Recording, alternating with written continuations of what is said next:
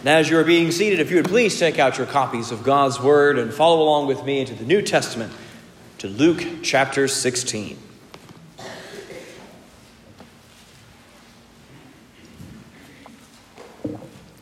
Luke chapter 16. We'll be picking up yet another parable of Christ's. Just finished up the previous chapter. We looked at the prodigal son, or the prodigal father, as we found out, as it should have been titled. And now we're taking a look at the parable of the dishonest manager. Luke chapter 16, starting in verse 1. This is Jesus speaking. He also said to the disciples, "There was a rich man who had a manager, and charges were brought to him that this man was wasting his possessions. And he called him and said to him, 'What is this that I hear about you? Turn in the account of your management, for you can no longer be manager.' And the manager said to himself, 'What shall I do, since my master is taking the management away from me? I'm not strong enough to dig, and I'm ashamed to beg. I have decided what to do, so that when I am removed from management, people may receive me into their houses.' So, summoning his master's debtors one by one, he said to the first, 'How much do you owe my master?' And he said, 100 measures of oil. And he said to him, 'Take your bill, sit down quickly, and write 50. Then he said to another, 'How much do you owe?' He said, 100 measures of wheat. He said to him, 'Take your bill and write 80. The master commended the dishonest man for his shrewdness. For the sons of this world are more shrewd in dealing with their own generation than the sons of light. And I tell you, make friends for yourself by means of unrighteous wealth, so that when it fails, they may receive you into the eternal dwellings. One who is faithful in a very little is also faithful in much.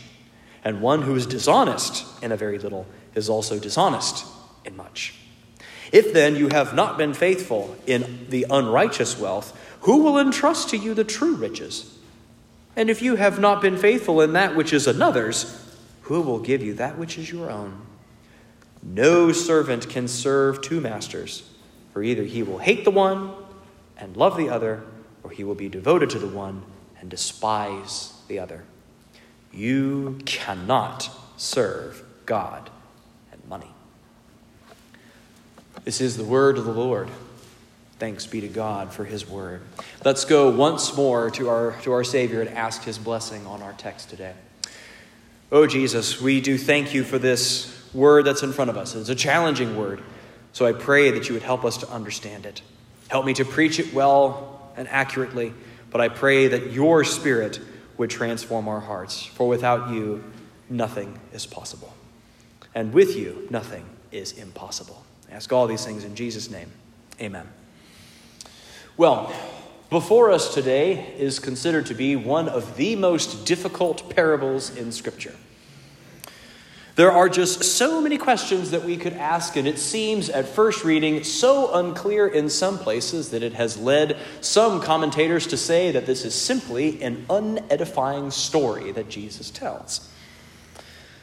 And we can see some of their confusion. I mean, is Jesus saying that we should lie to get ahead? Is that the point of this story? Is Jesus teaching that all wealth is inherently bad since he calls it unrighteous wealth? What are we to make of all of this? Well, there's lots of questions that are pondered with this parable, and I think that's what makes it such a great one. As a teacher, one of the most wonderful things you can have from your students after you finish teaching is people thinking deeply about what you've said and asking questions about it. Well, why did you say it that way? Why did you use that word? It shows that they're trying to think about it. And I think that's what we're going to see here in this passage itself. Jesus is getting us to focus and think through this passage. Now, if you look at commentators, you will find a lot of different paths to basically the same end. We'll go a lot of different ways in how we can get to this, but this is the point that the passage is quite clear on. And that is, use your resources shrewdly for the kingdom of God, because your resources are actually God's resources. That's what this passage is teaching us today. We're going to break this down into 2 parts. And our 2 points you can see in your outlines, been inserted into your bulletin. The first is that God calls us to a shrewd stewardship for eternity. God calls us to shrewd stewardship for eternity. And the second point is that we can only steward for one master. Can only steward for one master. So let's start as we take a look at this first section that God calls us to shrewd stewardship for eternity as Jesus begins our famous parable that he tells the disciples. Now, there are others that are listening into this story, namely the Pharisees. They pop up in verse 14. We'll look at them next week. But they're wanting to pipe in and criticize what Jesus is saying, which is kind of typical for the Pharisees. But he's speaking to the disciples in this moment. And this parable is about a steward who is about to be fired. He has been wasting his master's resources. In fact, the same word that he's used here for wasting is the same word that is used for the younger brother's usage of his father's wealth. Just throwing it away, using it for no good. So the hammer is about to come down. Now, this wealthy man is apparently managing from a far distance, because he has sent and told the manager that he can no longer be manager, but he hasn't just taken the books away just yet. He's still got a little bit of time. They had the Zoom call, he's closed the laptop, and now he's realized he's got to do something. So this steward takes a look at his resources. What does he have? Well, stewards in this time had the opportunity to make and enter into contracts with other people that would be binding on the master. Which is why you have to be very careful whom you hire as a steward. So the steward realizes he has quite an edge at this moment. He's got all the books, he's got all the contracts, and contacts to everyone who owes him money. So here he gets a pretty clever, if immoral, idea. Perhaps this is why he's become steward in the first place, because of this level of forward thinking. So what he's going to do is he's going to call in everyone who owes a debt to his master and rewrite the contract, renegotiate the terms of the mortgage. And his thought is they're going to be so grateful at the discounts he's going to cut these people that when he gets released from his employment, he will be able to go to each one and be received into their home one after the other. Basically couch surf for the rest of his life, going from person to person. And we can see why, because he's been thinking about this because he doesn't want to dig ditches. He doesn't want to beg. So he's figured out a way to put people into his own debt. So how does he do it? Well, for most of us, when we look at 100 measures of oil or 100 measures of wheat, those don't really compute to us today. We don't really see what sort of a debt that this involves, nor cutting them, the first guy, a 50% discount, the next one, a 20% discount. We can't see how much he is revealing or how much he's reducing their funds. What this first man would owe in this oil was about 3 years' salary for your average person. So you could imagine $150,000 debt that he owes in oil. The other man, with his wheat measures, could owe, it varies depending on who you ask, but the highest number that I found was 8 to 10 years of salary that this wheat man is in debt. So he has cut these people and saved them tens of thousands, some even hundreds of thousands of dollars. To put this in a modern context, imagine if you had been contacted by a representative from your mortgage lender and they said, I talked to the board and I figured out a way to cut your principal in half. We can keep your rate, nothing has to change, keep the same payments, but your principal is cut in half. Now, can you imagine if that same representative called you up about a month later and said, I found myself suddenly unemployed. Do you mind if I stay at your home for a few weeks? It'd be mighty hard to say no, isn't it? Because he could come back, I've saved you how much? Do you remember how much I saved you? And it would be an impossible call to get rid of. So he's quite clever. So now the master comes back, verse 8, discovered what he's done, taken a look through his books and realized he's out quite a bit of money. Now, while the manager is obviously not happy about, or the rich man is not happy about how much his manager has cheated him out of, he at least has to give him credit for his cleverness. At least he found a way to skate away from the consequences of his wasteful spending. Now, it's that part of the story that Jesus wants us to focus on. Not the lying to get out of or the cheating to get our way out of problems, but it's the shrewdness that he wants us to take a look at. When we take a look at how people and this person in this story used his money, this was someone who has very creative thinking. He sees a problem that's ahead for himself and will wheel and deal and do whatever it takes to think about how he can look out for himself, how he can figure his own way out of this problem. And it's that same level of almost desperately clever thinking that we should apply in our own resources for the kingdom of God. We've already been saved. We already owed a massive debt, and ours has already been taken clear of. Christ paid for our sins on the cross, so our biggest problem is taken care of. So now the question is, how can we make sure everyone else has had that same problem taken care of? Or at least had the opportunity to hear how that's done. That's what Jesus wants us to imitate, is that shrewdness of thought.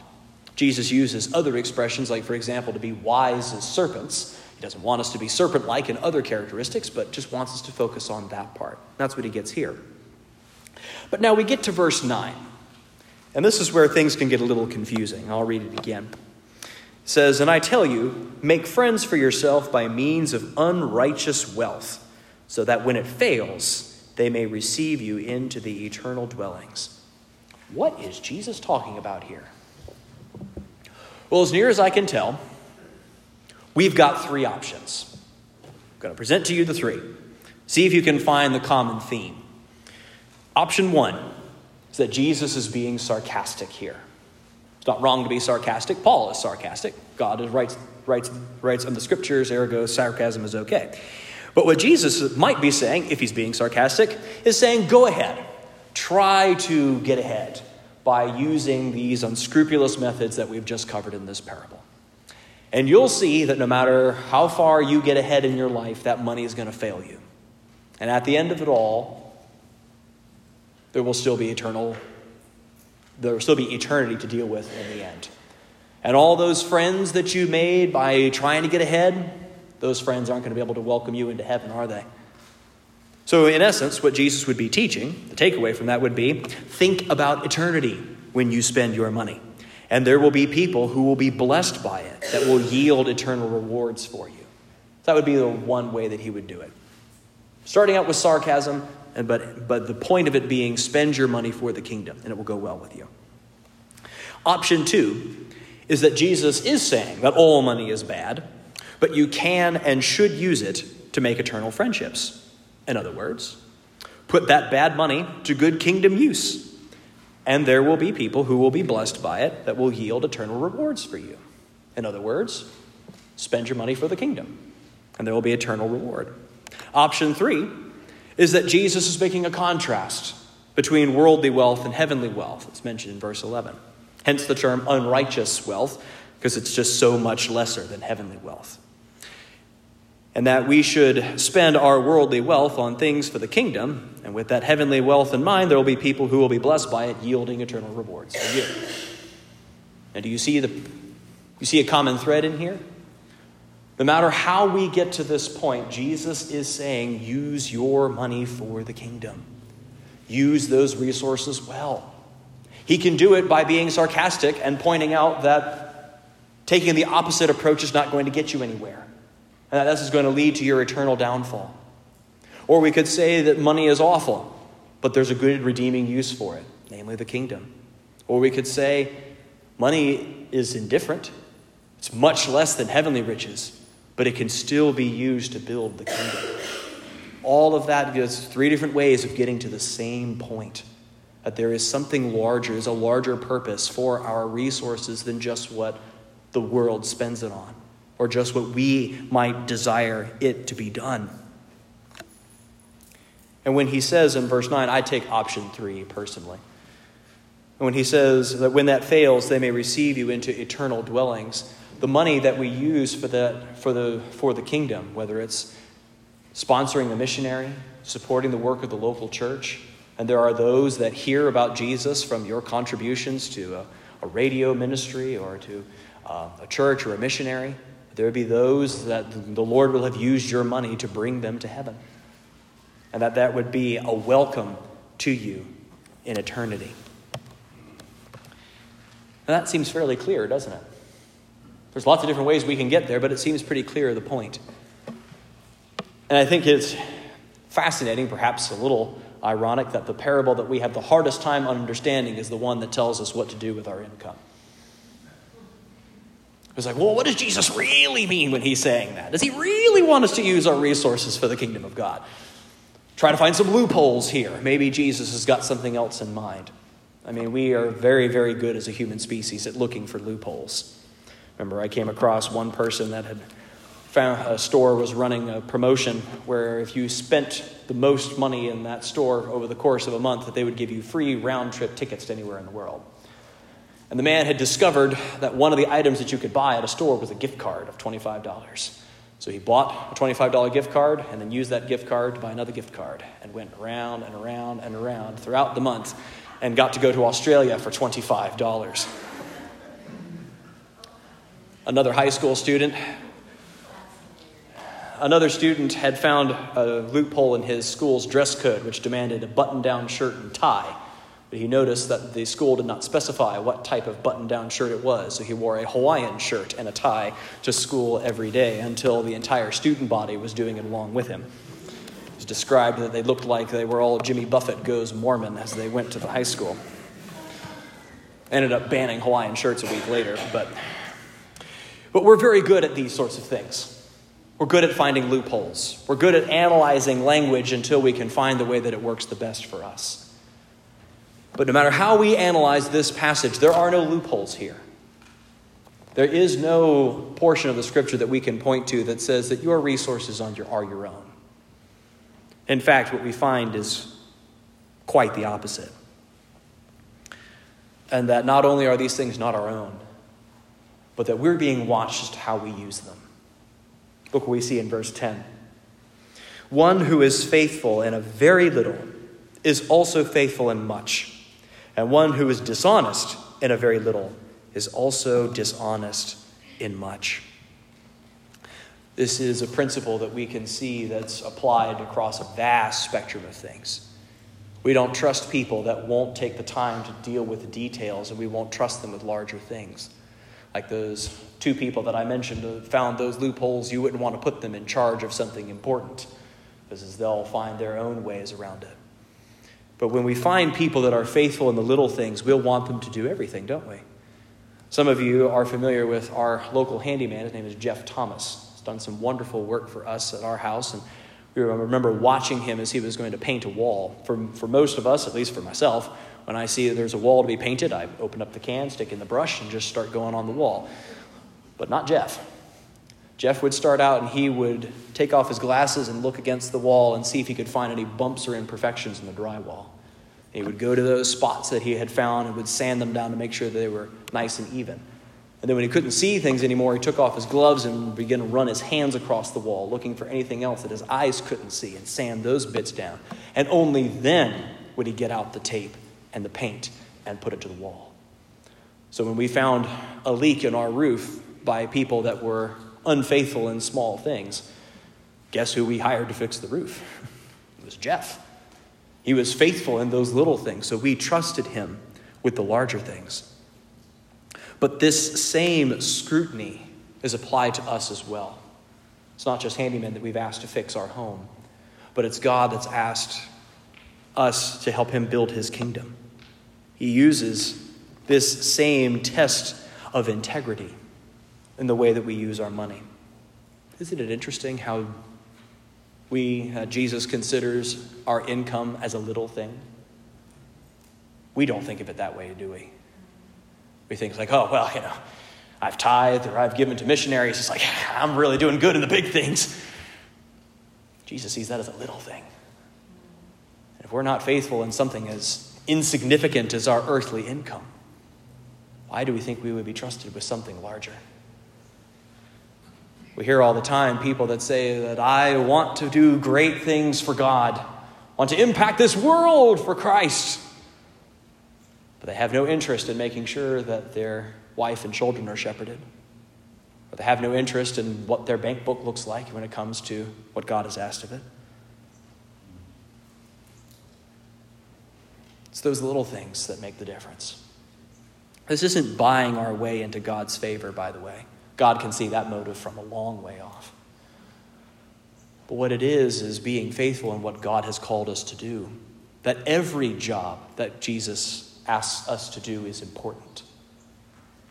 Even if we consider it small, it doesn't mean it's small, because those things are being watched too.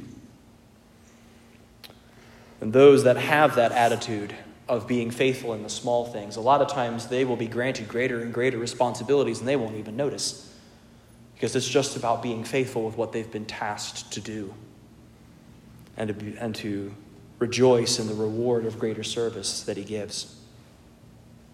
Now, we'll move into our second point, and that is that we can only steward for one master. Look here in verse 12. It says, "And if you have not been faithful in that which is another's, who will give you that which is your own?" Now, why does Jesus phrase it this way? Don't you think it should be put the opposite way? That if you're not using your own stuff well, that you're not going to be trusted with other people's stuff? That's usually how it works in this world. If you're bad at managing your own money, people aren't going to ask you to manage theirs. Because if you won't do it well for yourself, why do you think you would do it well for other people? It doesn't seem like Jesus is making sense here, but indeed he is saying something more. When he says here in verse 12, "And if you have not been faithful in that which is another's, who will give you that which is your own?" It brings us to mind that all that we have is another's. That's why I read Psalm 50 at the start in our Old Testament passage. God already owns all of this. He owns the cattle on 1,000 hills, which implies that you don't. And I don't. And that when we make our sacrifices, it's not God saying, "Whew, I'm glad you got that payment in. Do you see what bills are stacking up on my desk?" That's not the approach God takes. Instead, he is inviting us to be a steward of his stuff. He's granted us our money, our houses, our kids, our friends, our health, our breath. Everything that we have is his. And all of that has been meant to be spent for God's kingdom. So we can see the argument of this passage, can't we? Step 1, step 2, step 3. This first, that we see this parable that will tell us that we have resources to use, but we must use them shrewdly. If the rest of the world knows how to be clever, surely we can be clever too. The world can only look out for itself and works very, very hard at amassing things that cannot be held, when we've been given the opportunity to invest in something that will last for eternity. Surely we can at least be as shrewd as they are. That's the first step. The second step should be shrewd with our resources. The second, they're not our resources. They're God's. He's given us the charge as to how to do that.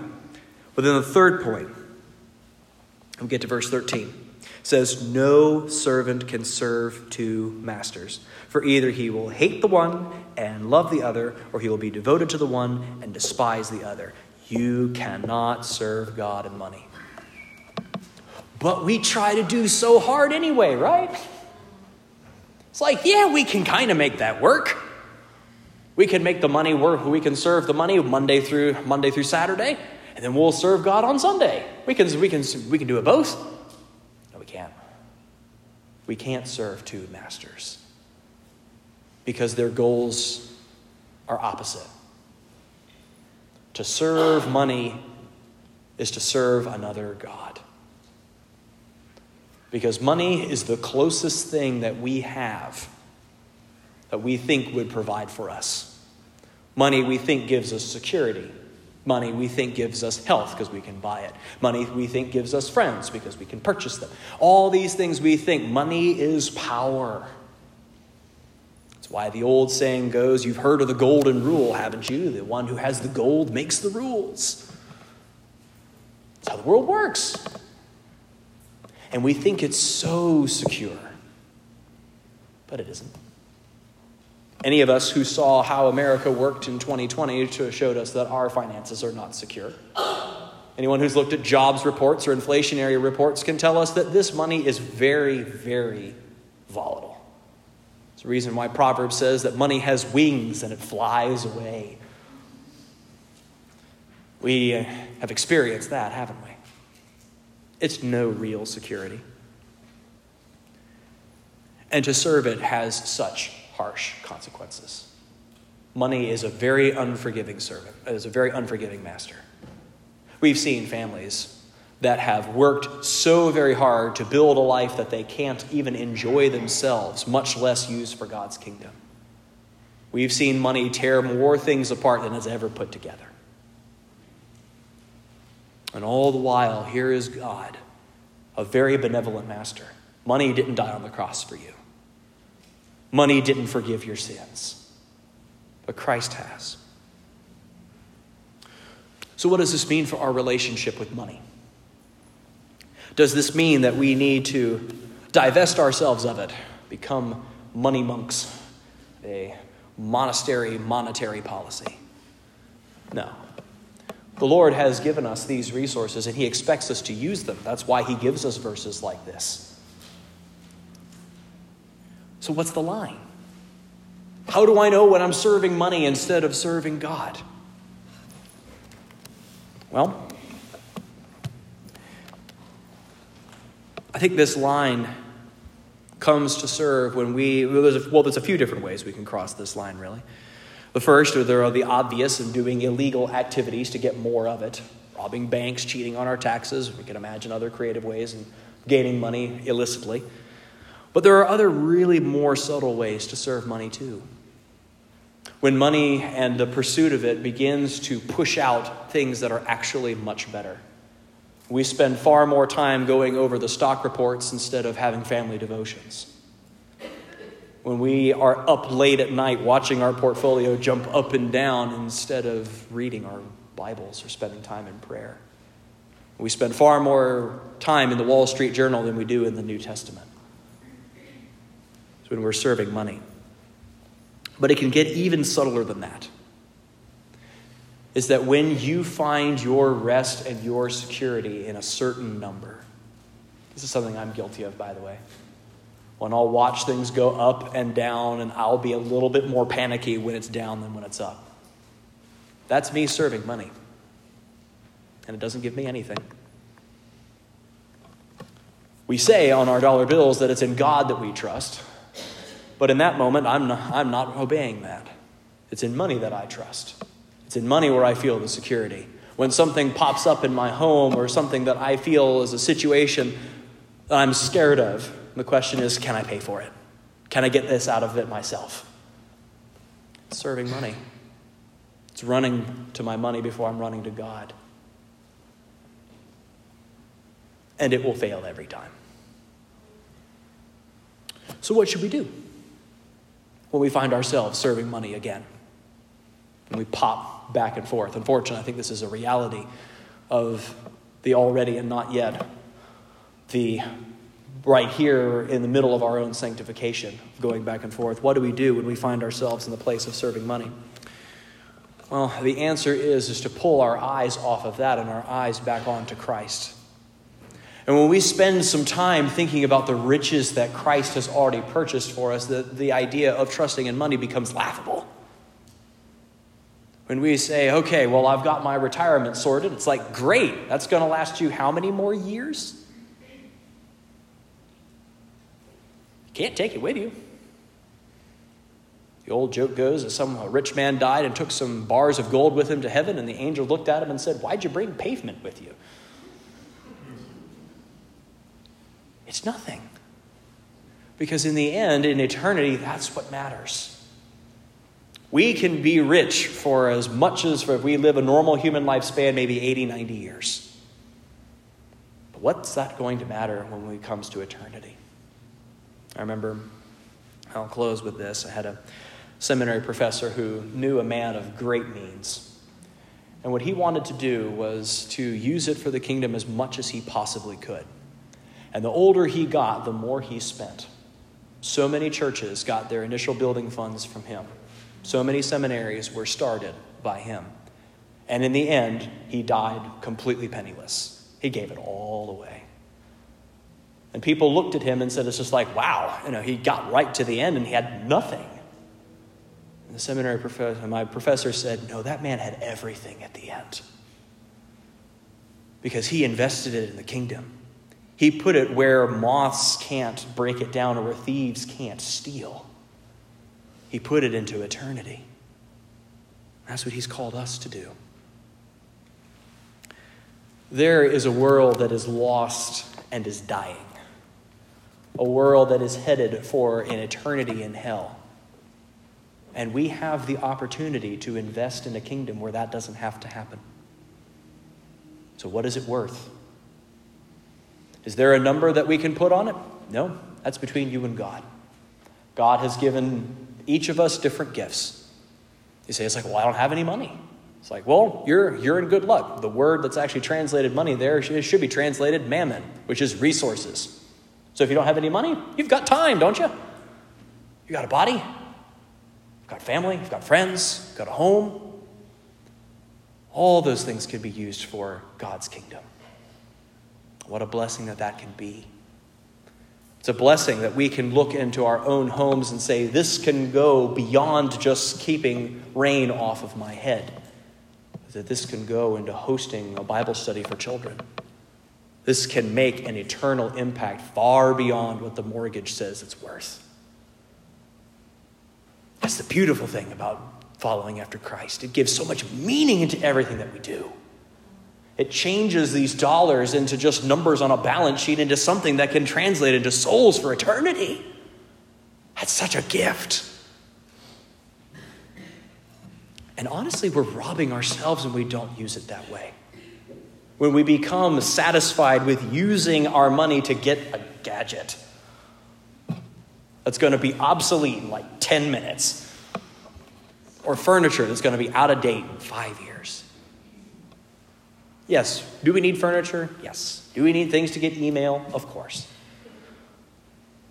But when life becomes about those things, that's where we get into trouble. That's where we serve money. That's where we ultimately enslave ourselves to it. So don't do that. Instead, go to the master who has stewarded his Father's grace incredibly well. God has not reduced your debt. He's eliminated it. This is something that we have enormous gratitude for. We have come up to the steward, to Christ, and he has said, we've canceled your debt. So now come and follow me. That's an invitation. We have been called to stay in Christ's house because our debt has been forgiven. He's taken it away completely. So, our takeaway from all this, we have been given resources by God. All of it is on loan. But he has given us the opportunity to use it in the most significant enterprise of our entire life. That we have the opportunity to spend it for the kingdom, an expense that we will never, ever regret. Let's pray. Heavenly Father, I thank you so much for this challenging passage that you've given to us and how we use our money. I pray that this would not be something that we take pride in. It's like, well, I tithe, so I'm fine. But it's something that we take joy in.